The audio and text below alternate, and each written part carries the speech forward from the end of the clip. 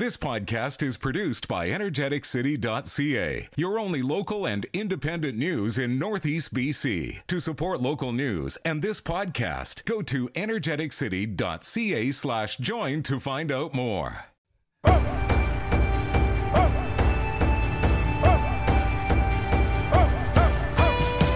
Hello and welcome to Before the Peace. I'm your host, Jenna Moreland, and sitting next to me is the third place finisher in his first ever jiu-jitsu competition, and also the co-host and producer of the show, Trey Lapushinsky.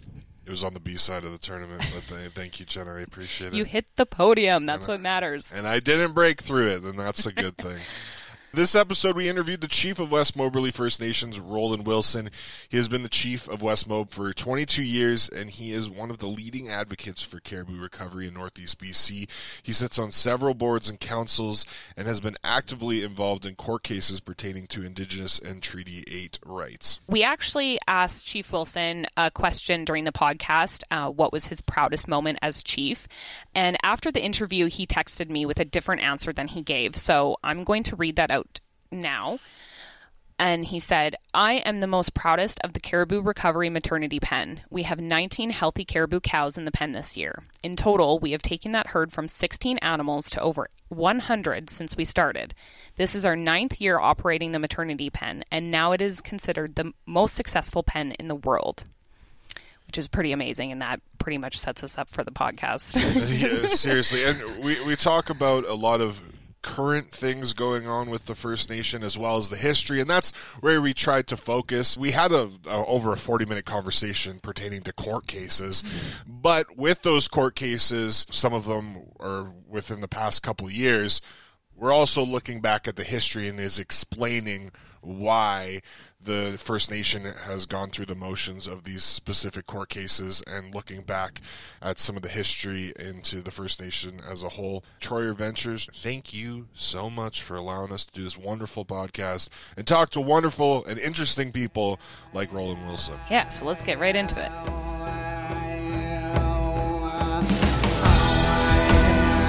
Go anytime? Well, did I slurp my coffee while we're doing this? Oh, yeah, no problem. Okay. It's really hard to not start with so. I'm going to write the word so down and so I don't say them. Okay. Initially, it was known as the Hudson Hope Band before a split in 1977, forming West Moberly and Halfway River. Has there been any evidence of when the Hudson Hope Band was originally formed? The two nations, we were one nation, but we lived apart from each other. And so there was always kind of a community that lived at Moberly Lake. There's evidence that we've been there for over 400 years. Wow. Okay. At Moberly Lake. So, yeah. But in and around the area, there's evidence going back 6,000 years at Getting Creek, areas like that.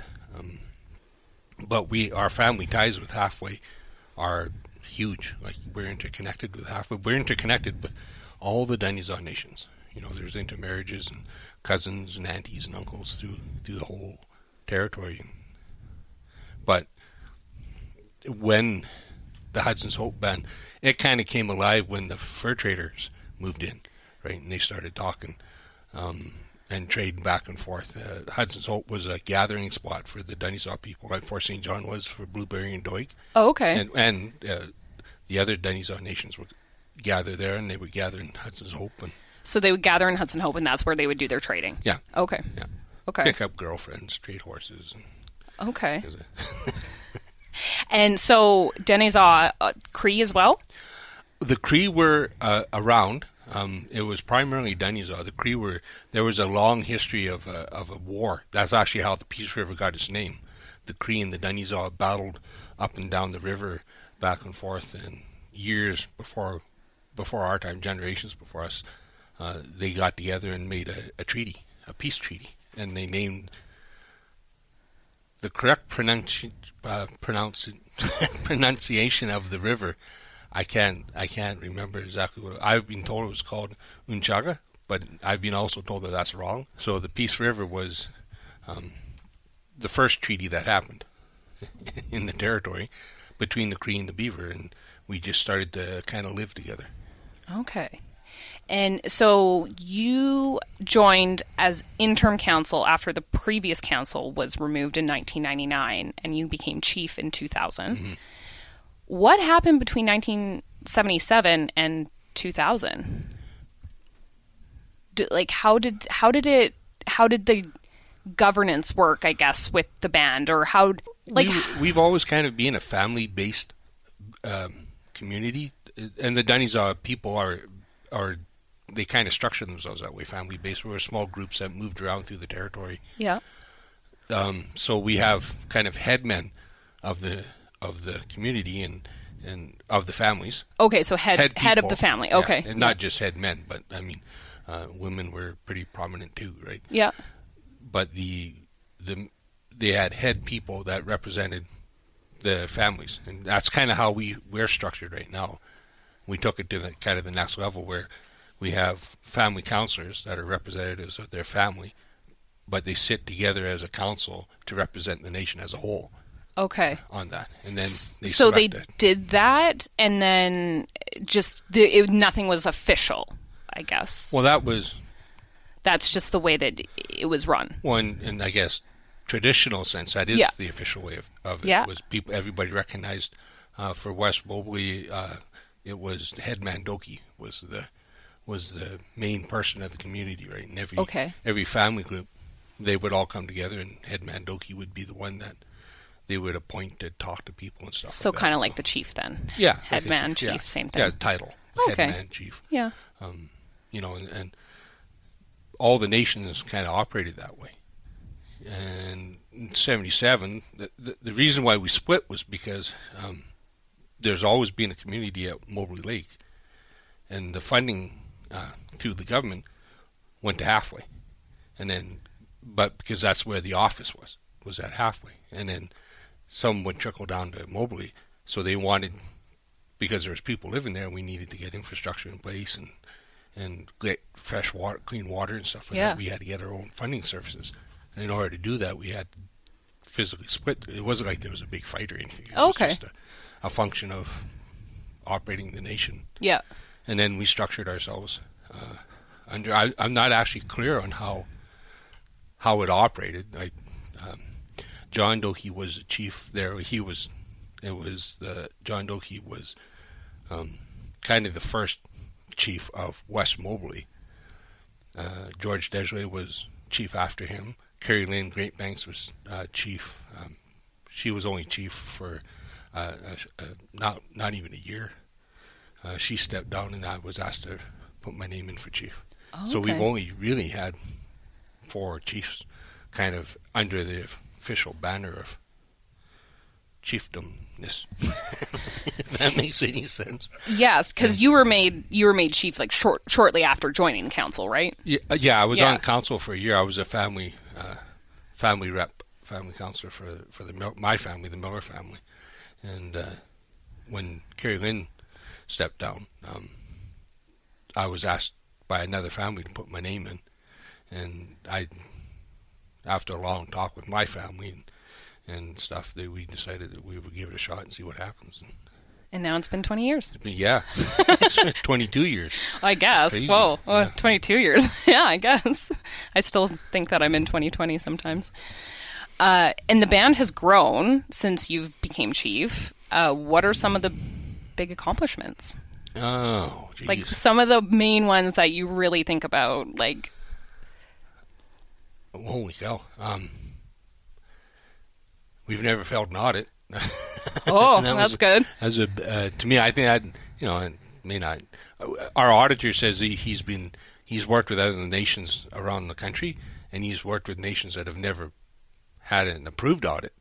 They failed every year and stuff like that. So our council and our community is always we pride ourselves in that fact that we dot all your I's and cross all your T's. But we operate in a manner that we're accountable to the nation. So we do a ratification, like we do 4 band general meetings. Most of the communities around here have them.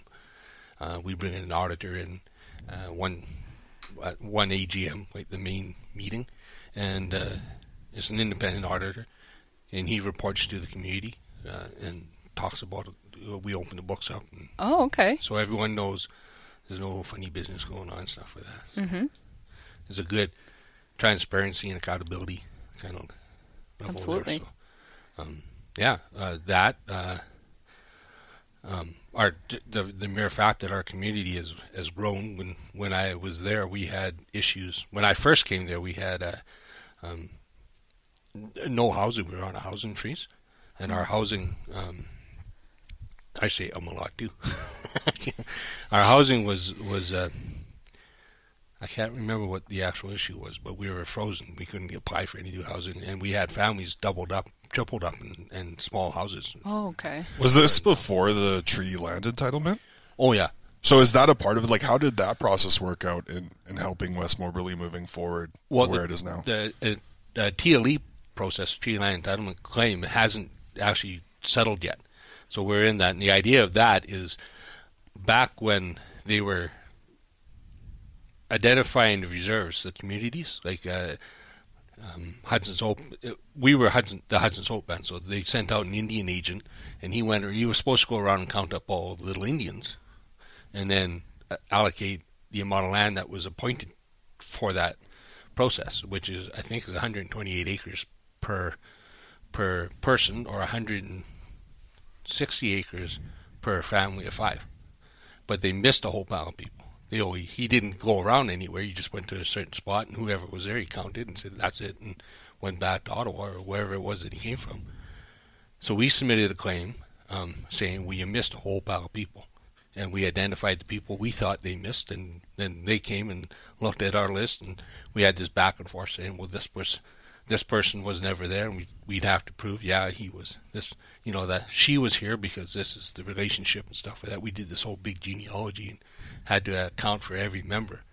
And then we had to go through birth certificates and death certificates. And so that part of it is kind of a reconciliatory measure to bring us up to being whole for the lack of.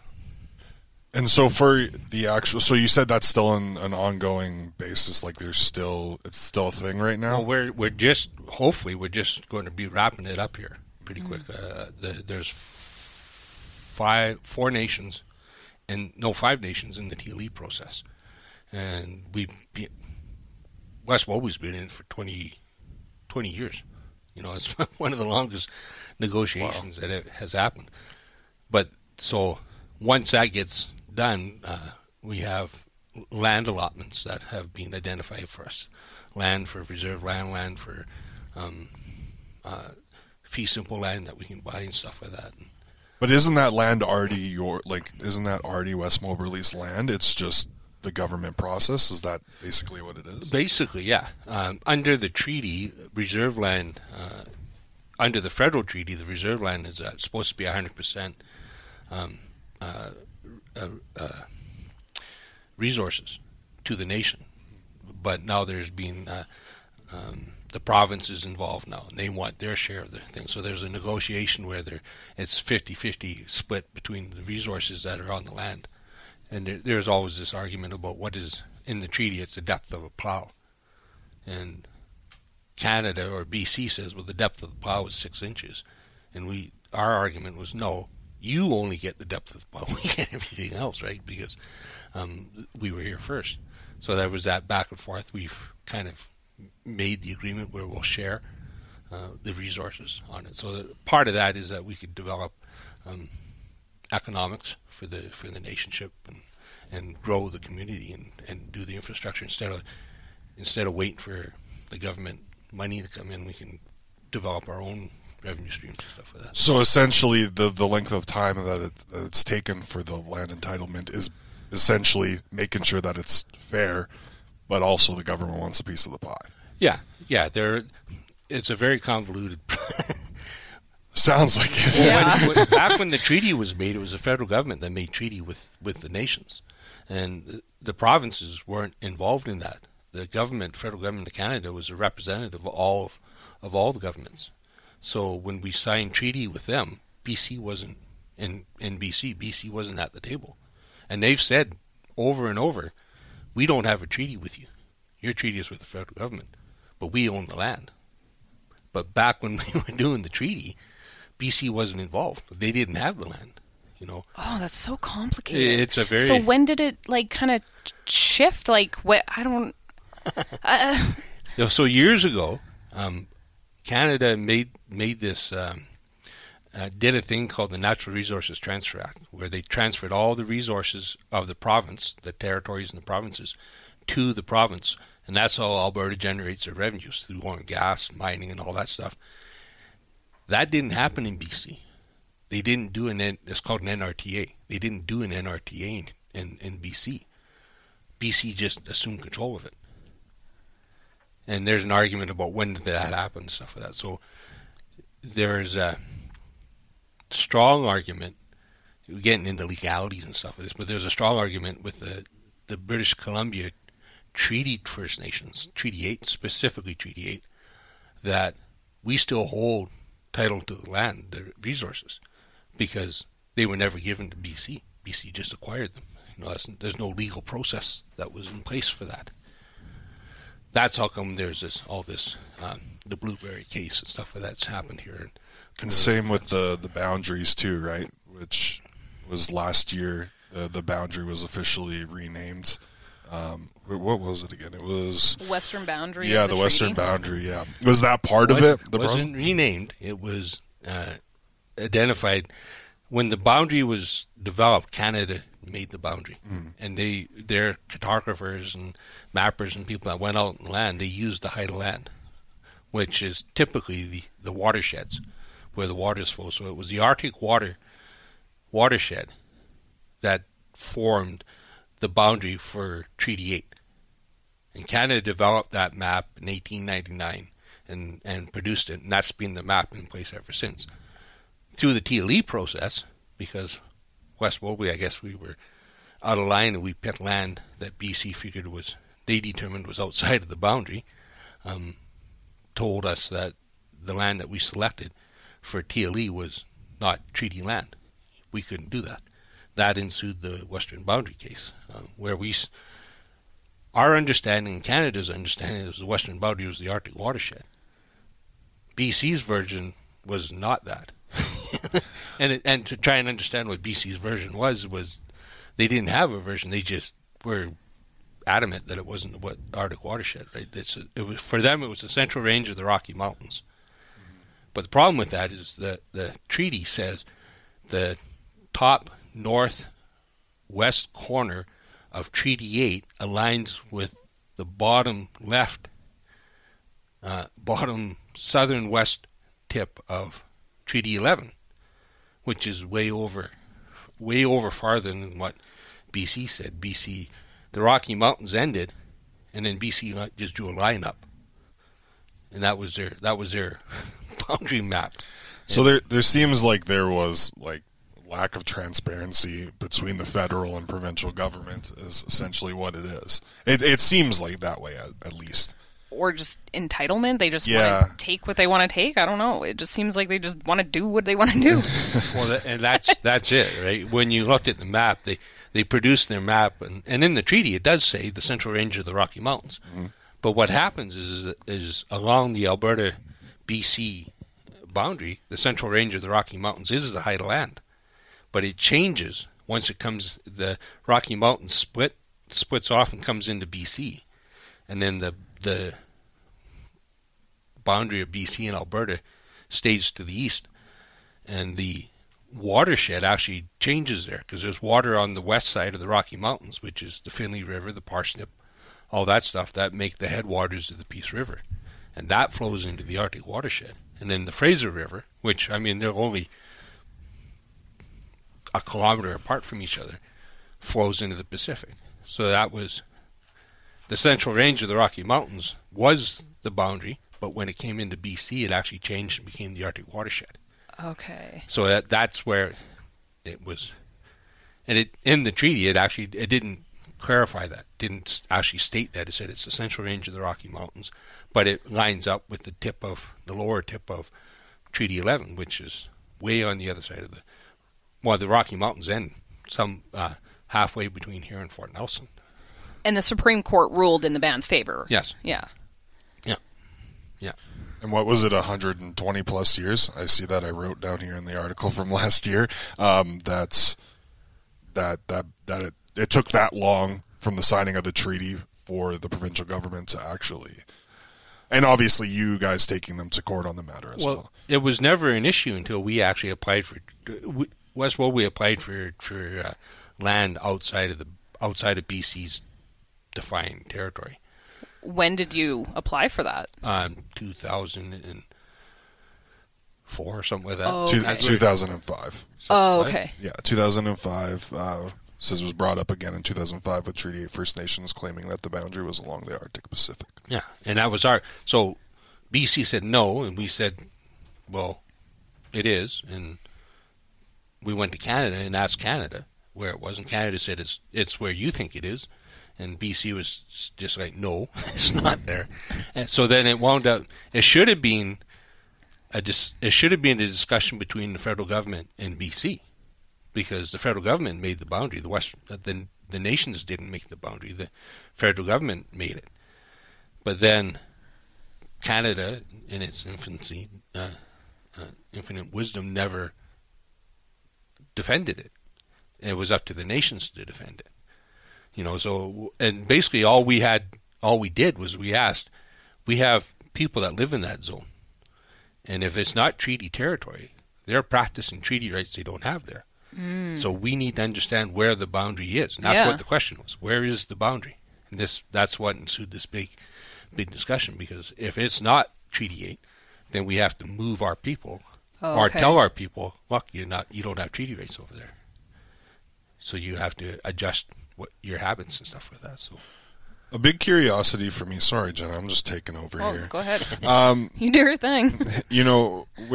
With some of the court cases within the Northeast bands here in BC, it seems like all of your guys' I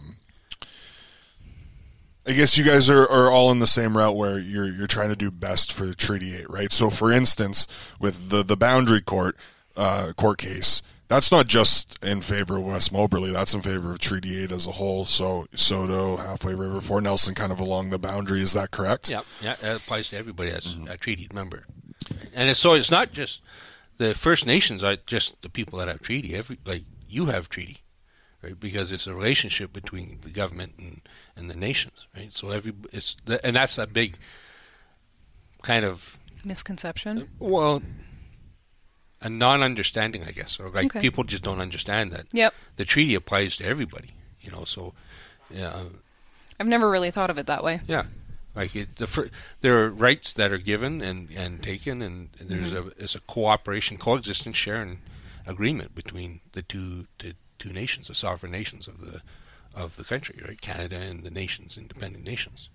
So when the band heads into a court case specifically with their name, like for this one, it was West Moberly versus British Columbia. The other bands, are they kind of showing their support in one way? Like, how does that work out? Well, with you guys working as a partnership? It's a function of the court. They have to put a name to it. Mm-hmm. They can't put a whole pile of names to it just to make it simple. So because we brought the original issue forward, our name got put on it for it. So, but it was all of us. It affected all the Treaty 8 nations. So you were all working together? Yeah. Was this the first court case that you worked on? No. Okay. What was? I think one of the first ones that happened was Vintage Oil. They applied for a license, and it was Soto First Nations case. They applied for a oil a lease inside of an area that Soto utilized, and it was a cumulative impact case, and Soto filed a judicial review. It concerned us as well, so we joined in with it. That was my first official involvement with the court, and that kind of just snowballed into all this other stuff. So going off of that with the cumulative impacts case last year with Blueberry First Nation, where does that stand for a band such as West Moberly moving forward? Does that have, it has implications across Treaty 8 and how the province is dealing with the bands. What are your thoughts on the ruling from last year and how you might benefit West Moberly might benefit moving forward? Well, that's a big question. So cumulative impacts, when I came on council in 1999, the nations, the Treaty 8 nations, then it was just 6 of us, or 7 of us. McCall Lake hadn't joined Treaty 8 yet. They were just in the process of doing their adhesion thing. And there was before that, there was a big fight that happened with Amoco. It wound up being a big, caused all kinds of problems. Amoco was trying to drill on the Twin Sisters Mountains. There was roadblocks, all kinds of stuff happened. It went to court. It's kind of set up a whole pile of processes. But out of that process, one of the main things that happened was the OGC was set up, Oil and Gas Commission, so that there was a regulatory body that kind of governed how oil and gas development was supposed to happen. And out of the Oil and Gas Commission, there were these things called the Memorandum of Understanding between the First Nations. And that set out how consultation was supposed to transpire through and consultation is kind of dictated by court cases. You win a court case, you have to change the rules on how you consult. You lose a court case and everything gets changed again. You win a court case. So it's dictated basically by the courts. And at that time, the courts had determined that you had to consult with First Nations. You had to go in and find out if there was a project, what the issues were, and move forward. And that was through the MOU, That was through the MOUs. The MOUs had a thing called set-asides, stuff that they couldn't deal with right at that moment, but they put it aside so they could deal with it later. And the cumulative impacts was a set-aside from 1999. And it's being set aside up until Blueberry's case. And the problem that transpired was the government refused to look at the amount of development that was transpiring on the lands, whereas in context the First Nations' ability to live a promised way of life. So Blueberry's case kind of yanked that Band-Aid off, and the judge said this is out of hand. Like there's too much development. Like we've got the caribou, the issue with the caribou. The Wilson Reservoir has got full of methyl mercury, like all these impacts and issues and stuff that are happening. And the First Nations have the treaty rights to hunt, fish, trap, carry on a way of life as if they had never entered into the treaty. So part of the treaty promises that way of life. But with that treaty, there's like an amendments that are attached to it that were the verbal promises made by the treaty commissioners to get the treaties to implement it, the promises that were made to get the First Nations to adhere, take treaty. And those promises have to be taken in context with the treaty. So the treaty commissioner had made the promise that we would be free to fish, hunt, and trap, carry on a traditional way of life after we signed the treaty as if we had never entered into the treaty. And the treaty would not lead to any forced interference. So you skip ahead till now, and Blueberry happens. And when you look at the development around Blueberry, they're completely 100% inundated. They can't do anything where they are. They have to leave. And historically, we would have our use of the land as nomadic groups moving around through the land. We would go to an area, and if there was lots of animals and good fishing and food and berries and stuff, we would camp there for a while until we started to notice that those resources were getting diminished, and then we would move on. And that's part of the gatherings. We would all come together and have a talk, say, well, we were over here, we were doing this, but the moose and the beaver are diminishing. We're going to leave, and we're going to go over here, and you guys go over there, and and they would tell us where they came from. So we would kind of manage the land that way. But with the reserve setups, they put us on a reserve, and we can't do that anymore. So they have to manage. The government was supposed to be managing not just the resources that they're interested in, but also the resources that affected the First Nations. And they didn't do that. So there's no moose, there's no elk. Well, there's elk, but no caribou. The fish around West Moby, the fish in the Willis Reservoir, like the Peace River, Willis and all that, they all have methylmercury, so that's a forced interference. Now, under the treaty, the government's allowed to infringe the treaty, but they have to justify it.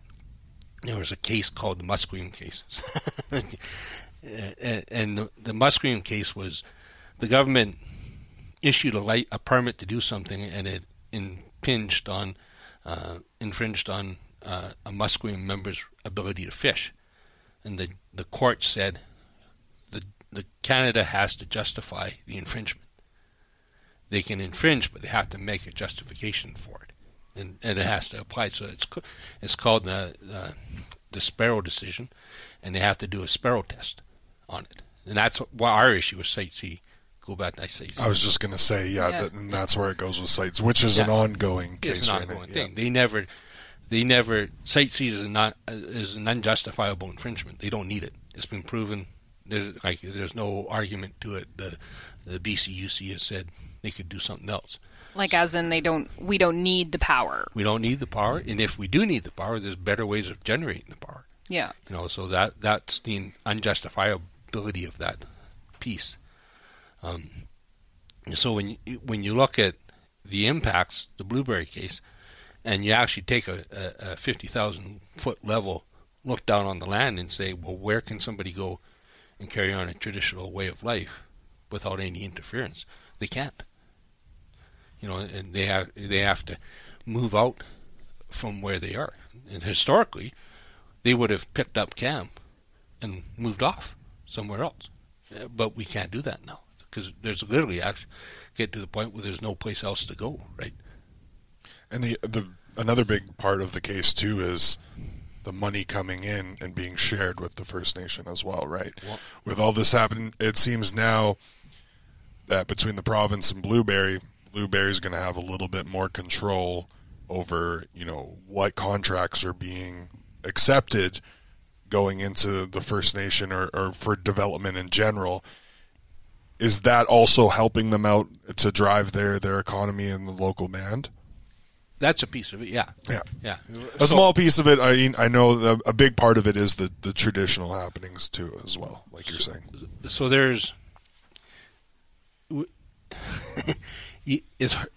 they can't perform a traditional way of life anymore. So there has to be an offset to it. So the offset is to participate in the modern day economics, oil and gas, forestry, and stuff like that. Trapping is no longer a viable lifestyle anymore, right? It's more of a hobby type of thing. Nobody's earning you could still earn a living trapping, but it's not a viable thing. The economy has changed to resource extraction. So the impacts that are happening, there has to be a balance between the resources being extracted, the impacts that are happening, and what's left. And the communities, just like the whole reason why Fort St. John exists is because of the oil patch, oil and gas here.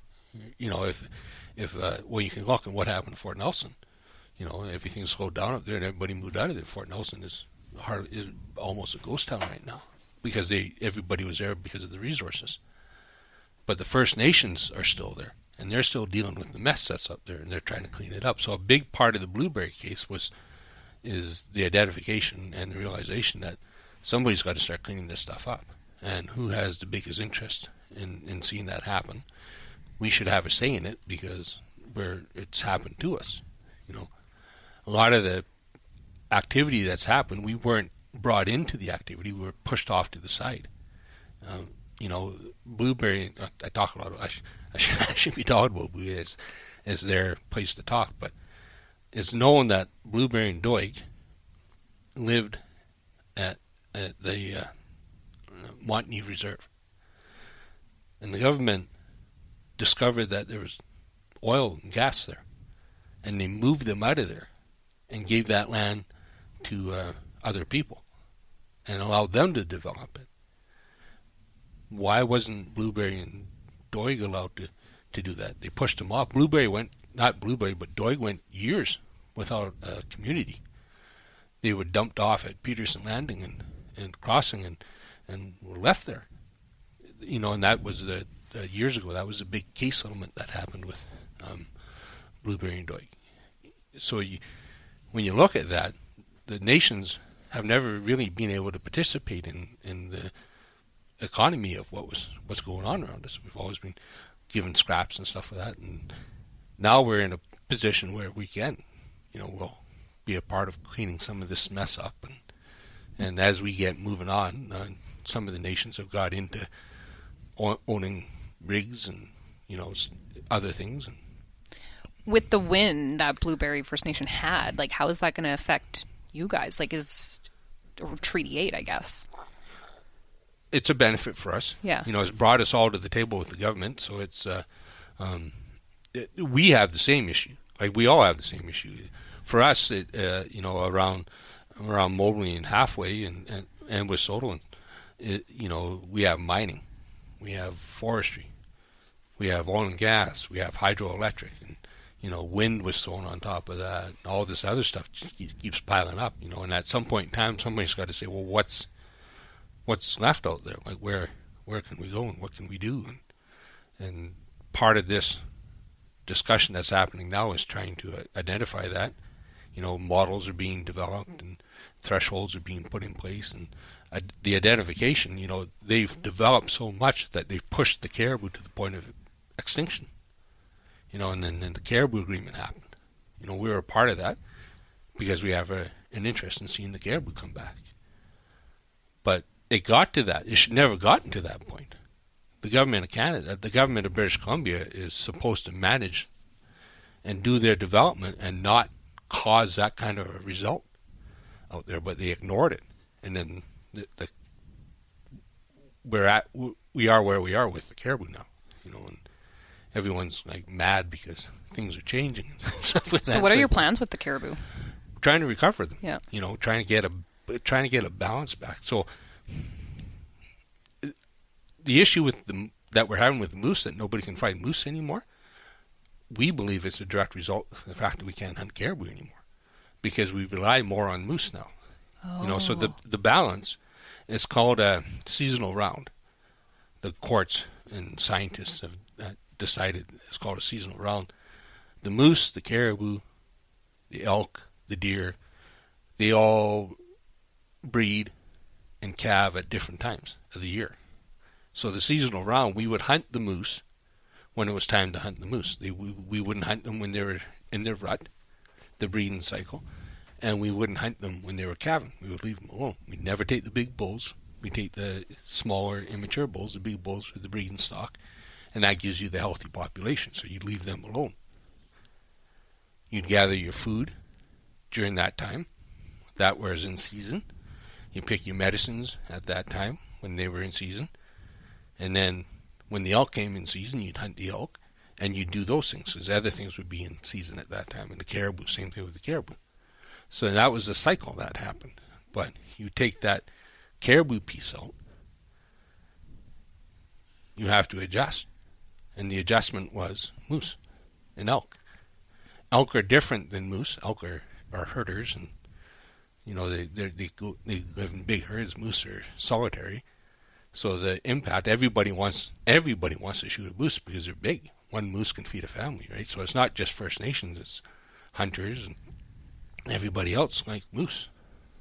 With the decline with the bands or Treaty 8 in general not being able to practice as much as the traditional activities, what does it look like now? Let's say specifically for West Moberly in 2022, what does it look like now for you guys wanting to practice your traditional way of life? It's difficult. We have we have to move farther and farther out in a way on it. We have to have a clear understanding. We're not hunting caribou anymore. We stopped that, so we're noticing now that the moose populations, there's a struggle trying to find a moose anywhere. So when you start looking at the traditional lifestyle of the First Nations, historically, and where we are now, our diets are changing. There's health issues in the communities. Diabetes is up. heart problems, all that kind of stuff, are increasing. And part of that is due to the fact that we don't have a traditional life anymore. You know, we're supplementing our life, eating McDonald's. I mean, that's a creature comforter. What do they call that? I come to town, you know, it's nice and handy for me to run into A&W and grab a burger or something and go. But and our systems were set up different, you know, because the whole diet, you know, the 100-mile diet type of thing. The First Nations, that was they lived on that 100-mile diet. They ate what they could get, and you know, there's a question now whether the meat that we are getting, like the moose and the elk and stuff like that, are they healthy because of all the contaminants that are on them? We know the fish isn't. You know, we have a choice between catching fish out of the Wilsons, the Peace River system, and getting methylmercury, or going over like the Sekunka, the Murray, the Wolverine, all those places that have mines. They have selenium. You know, so we have to balance our heavy metals. So the Peace River, like, yeah, and why? What is that? Well, the Wilson Reservoir, when it flooded, yeah, there's it increased the methylmercury, and methylmercury is a heavy metal. So all the fish, I shouldn't say all the fish, the lake trout, the dolly varden, the bull trout, rainbow trout, those are salmon. Like you can get a big bull trout, 20-pound bull trout. It's like a big spring salmon. And they're all contaminated now? They all have, the big ones, Why? The majority of them have methylmercury because of what's going on in the Wilson Reservoir. When they flooded the Wilson Reservoir, it created, and it's in the fishing synopsis, the regulations.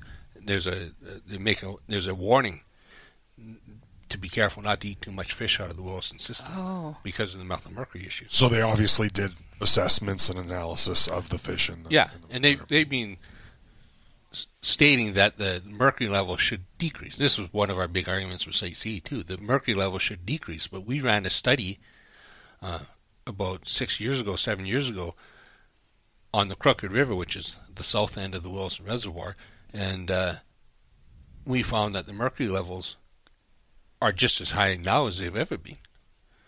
And what does that mean? What does that mean? Well, it means you shouldn't eat, pregnant women shouldn't eat fish. The amount, 2 Hershey Kisses of fish a month. You know, so in a traditional lifestyle, like our family, my family, the Miller family, had fish camps. We used to fish on the Crooked River. And it actually came about because of Wilson, we were talking about Site C and Wilson Reservoir and the mercury issues. For the last 60 years, we had a fish camp on the Crooked River where we would catch the dollies that were running up. There was they were called shiners, small peamouth fish that would come up, and the bull trout and the dolly varden would follow them up and eat them while they were spawning. So you'd catch great big bull trouts, like great 20-pound, 30-pound bull trouts out of the river, and we would have a camp and we'd catch a big fish. We'd throw it on a stick and cook it over the fire. We'd all eat a fish, and you know, we'd catch enough fish to fill our freezers and have meals. We were all sitting around at one of these camps, and we started talking about the mercury issue, and the question came up, well, where do these fish come from? Well, the Crooked River is connected to the Wilson Reservoir, so doesn't that mean that the fish that we've been eating since they flooded the Wilson Reservoir is full of mercury?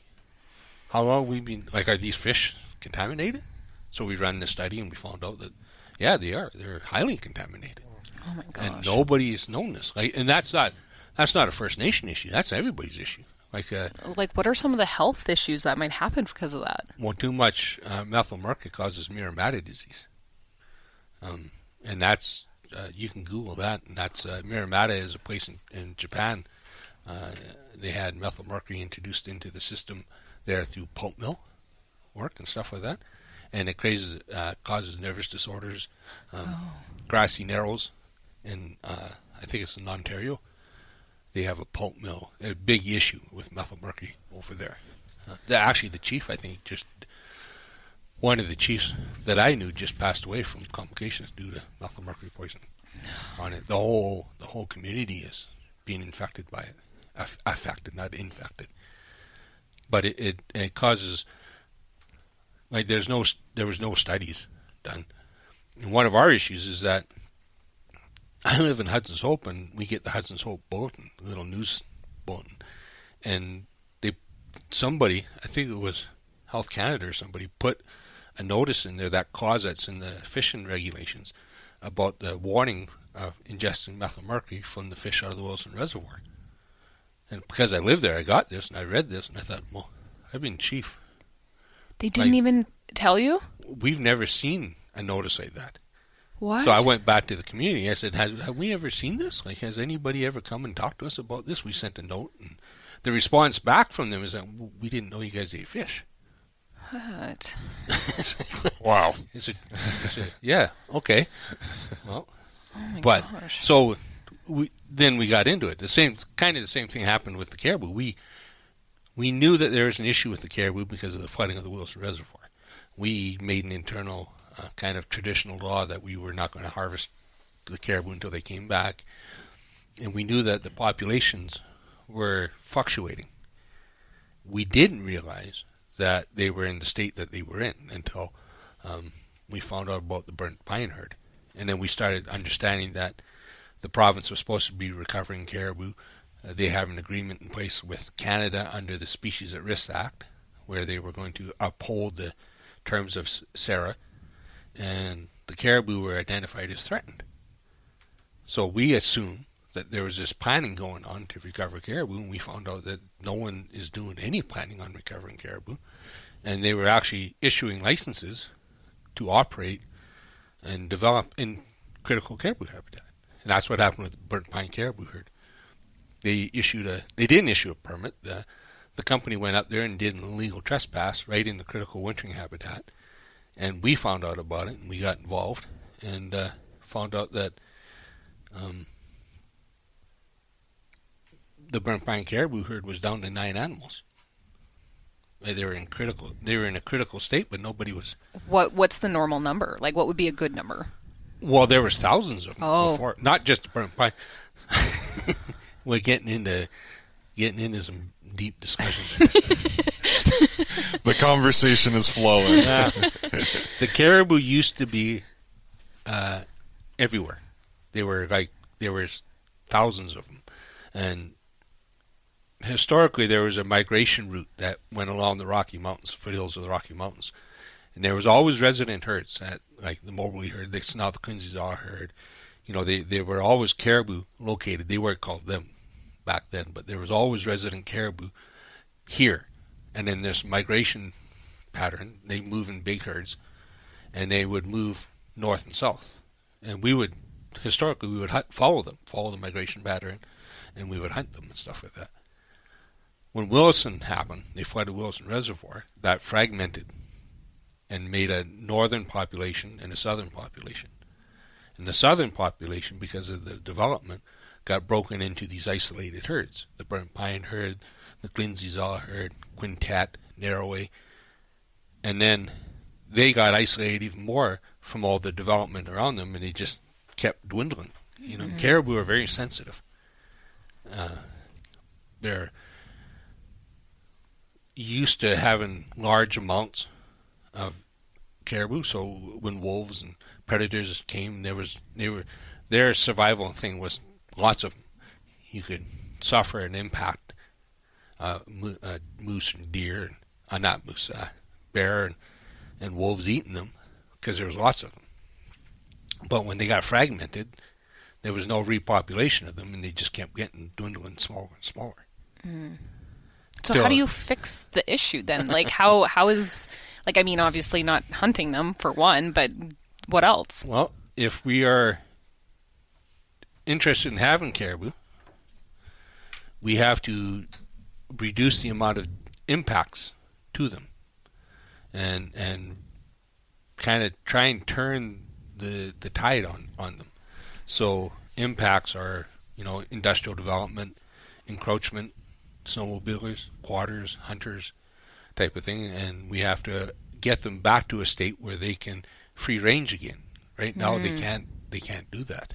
Well, they can free range, but they free range in their own little places. There's so much development around them, and what happens is we've encroached on their areas, and they're kind of like us. We have no place to go. They have no place to go, and what winds up happening is they would go to the top of the mountains in these big groups, and they would isolate up there, and they would live off the rock lichen and the terrestrial lichen on the ground, and wolves and predators couldn't.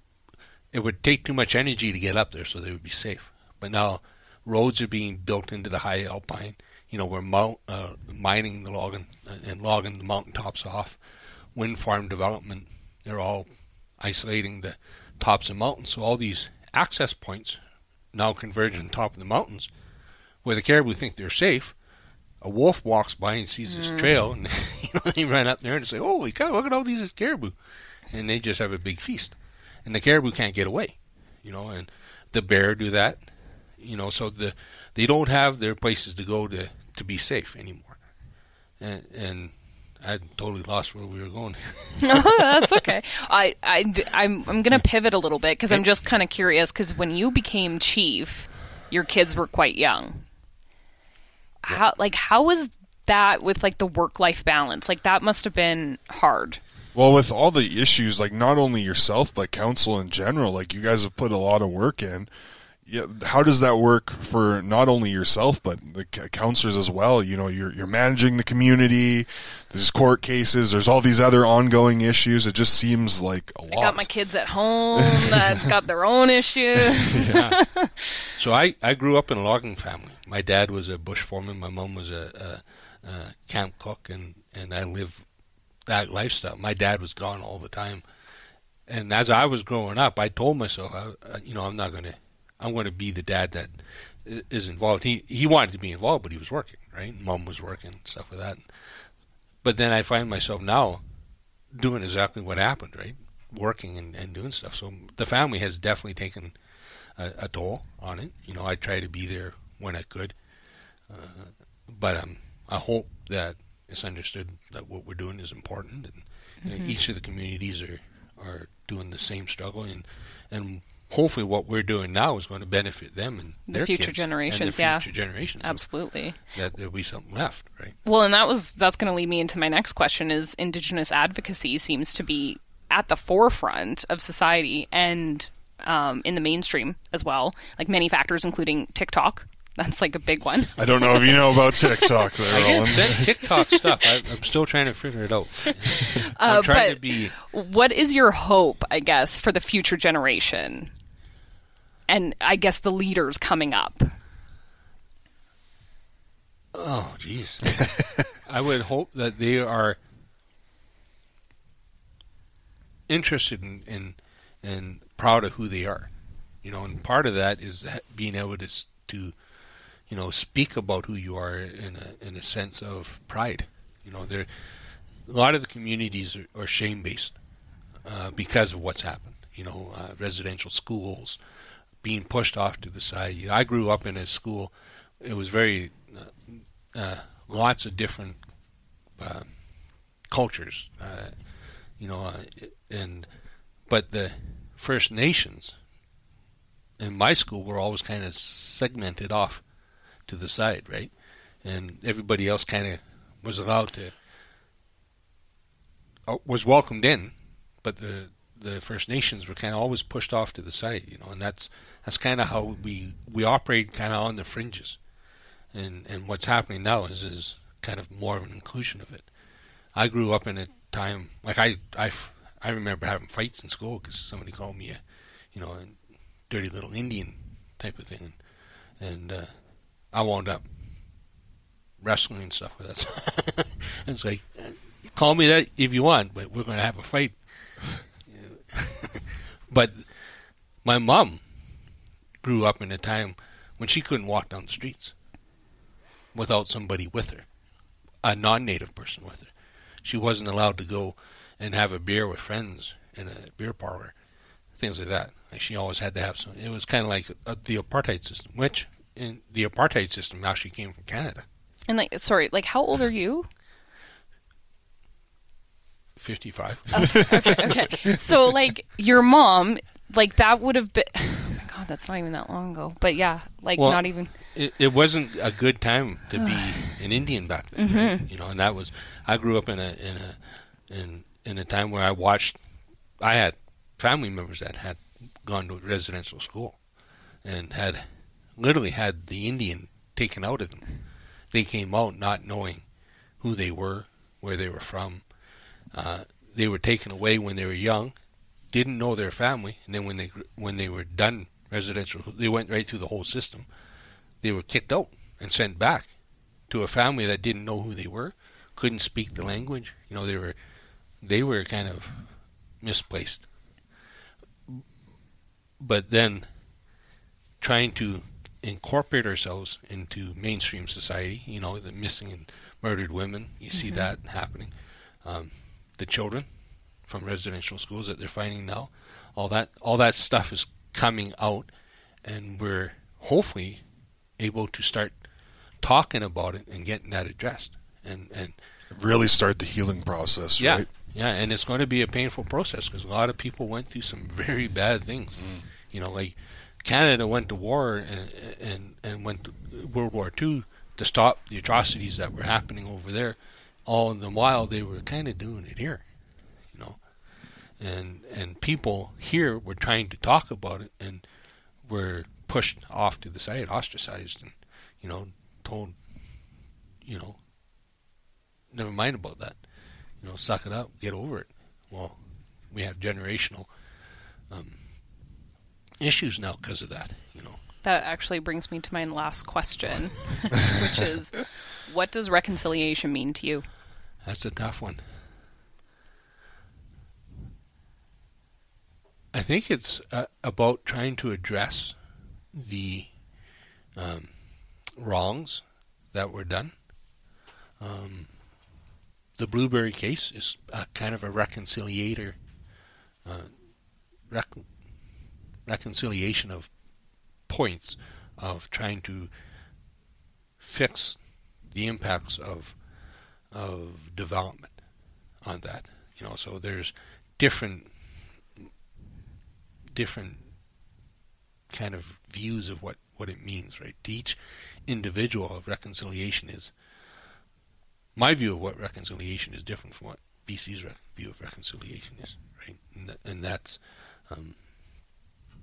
saying you're sorry is not enough anymore. You actually have to put action to words and do something to change and to fix what's happened.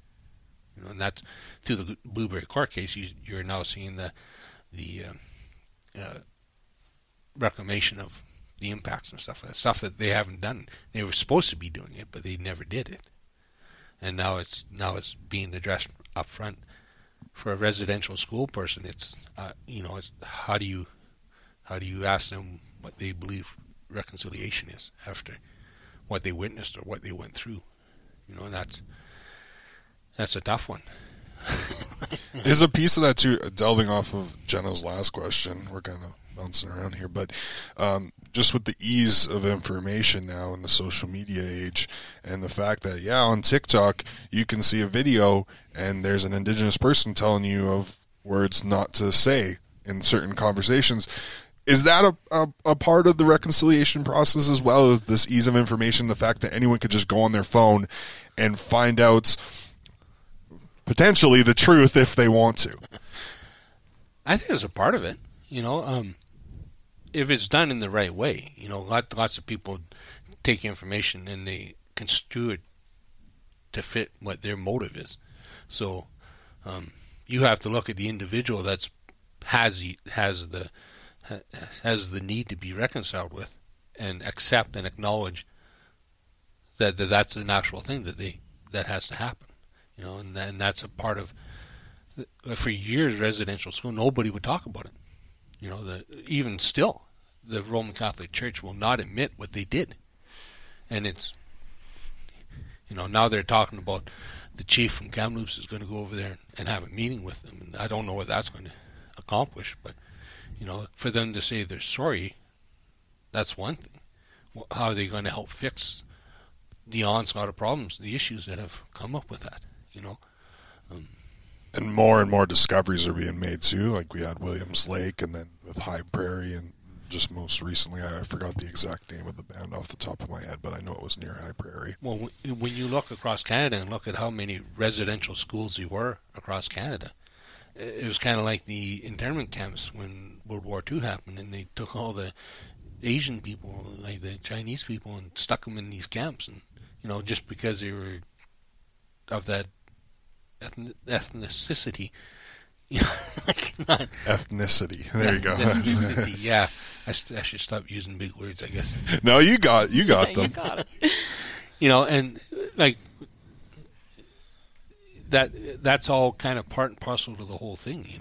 I kind of quickly mentioned that the apartheid system, that was actually developed here. They came up here and looked at Canada and took the Indian Act and went down to South Africa and developed the apartheid system out of the Indian Act. Yeah. So that was crazy. And everyone's, like Canada was one of the first ones that said, hey, you guys got to stop what you're doing down there. That apartheid, that's horrible. Stop doing that. And, and here, lo and behold, they came up here and got it from us. Well, not from us, got it from Canada. Wow. As we're winding down here, Roland, just going back on reconciliation, and moving forward, there's a lot. This is another loaded question, but let's say locally, what needs to be done? What do you think? Do you think it sounds like the wheels are in motion, but what needs to be done moving forward? I'm hoping my big thing is creating awareness and understanding. And a lot of people that are mad and upset about what's going on is because things haven't been explained to them. Mm-hmm. And that was the Caribou situation that happened with the Caribou Agreement, stuff like that. It's not our position to have to inform people of that agreement. That was Canada and BC's job, and they didn't do it. And then it kind of defaulted to us, and we stepped into a place where people were mad. You had to defend what you were doing. Well, it wasn't so much that we had to defend. It was that we were being attacked. Yeah. And yeah, I guess we had to defend.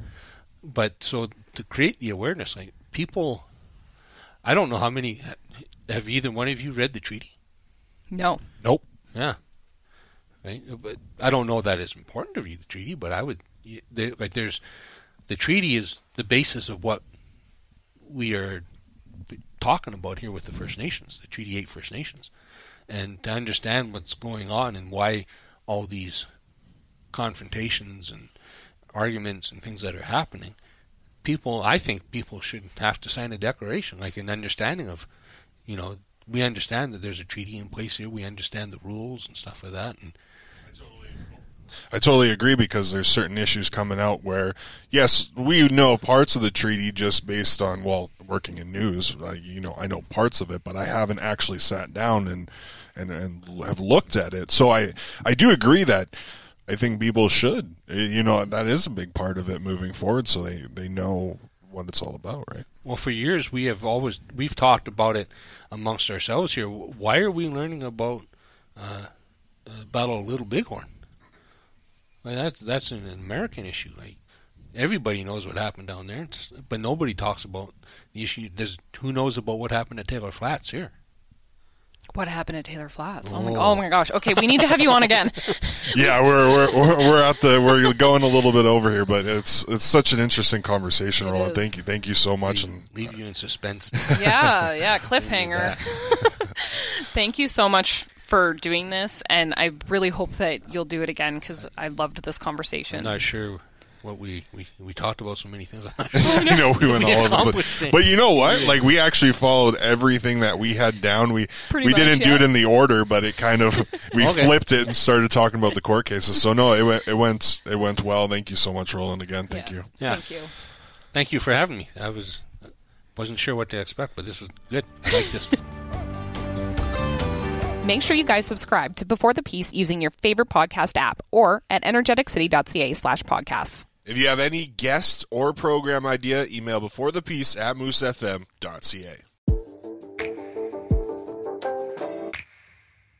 Thanks for listening to this energeticcity.ca podcast. Energeticcity.ca is your only local and independent news in Northeast BC. To help keep us independent and to support this podcast, go to energeticcity.ca/join.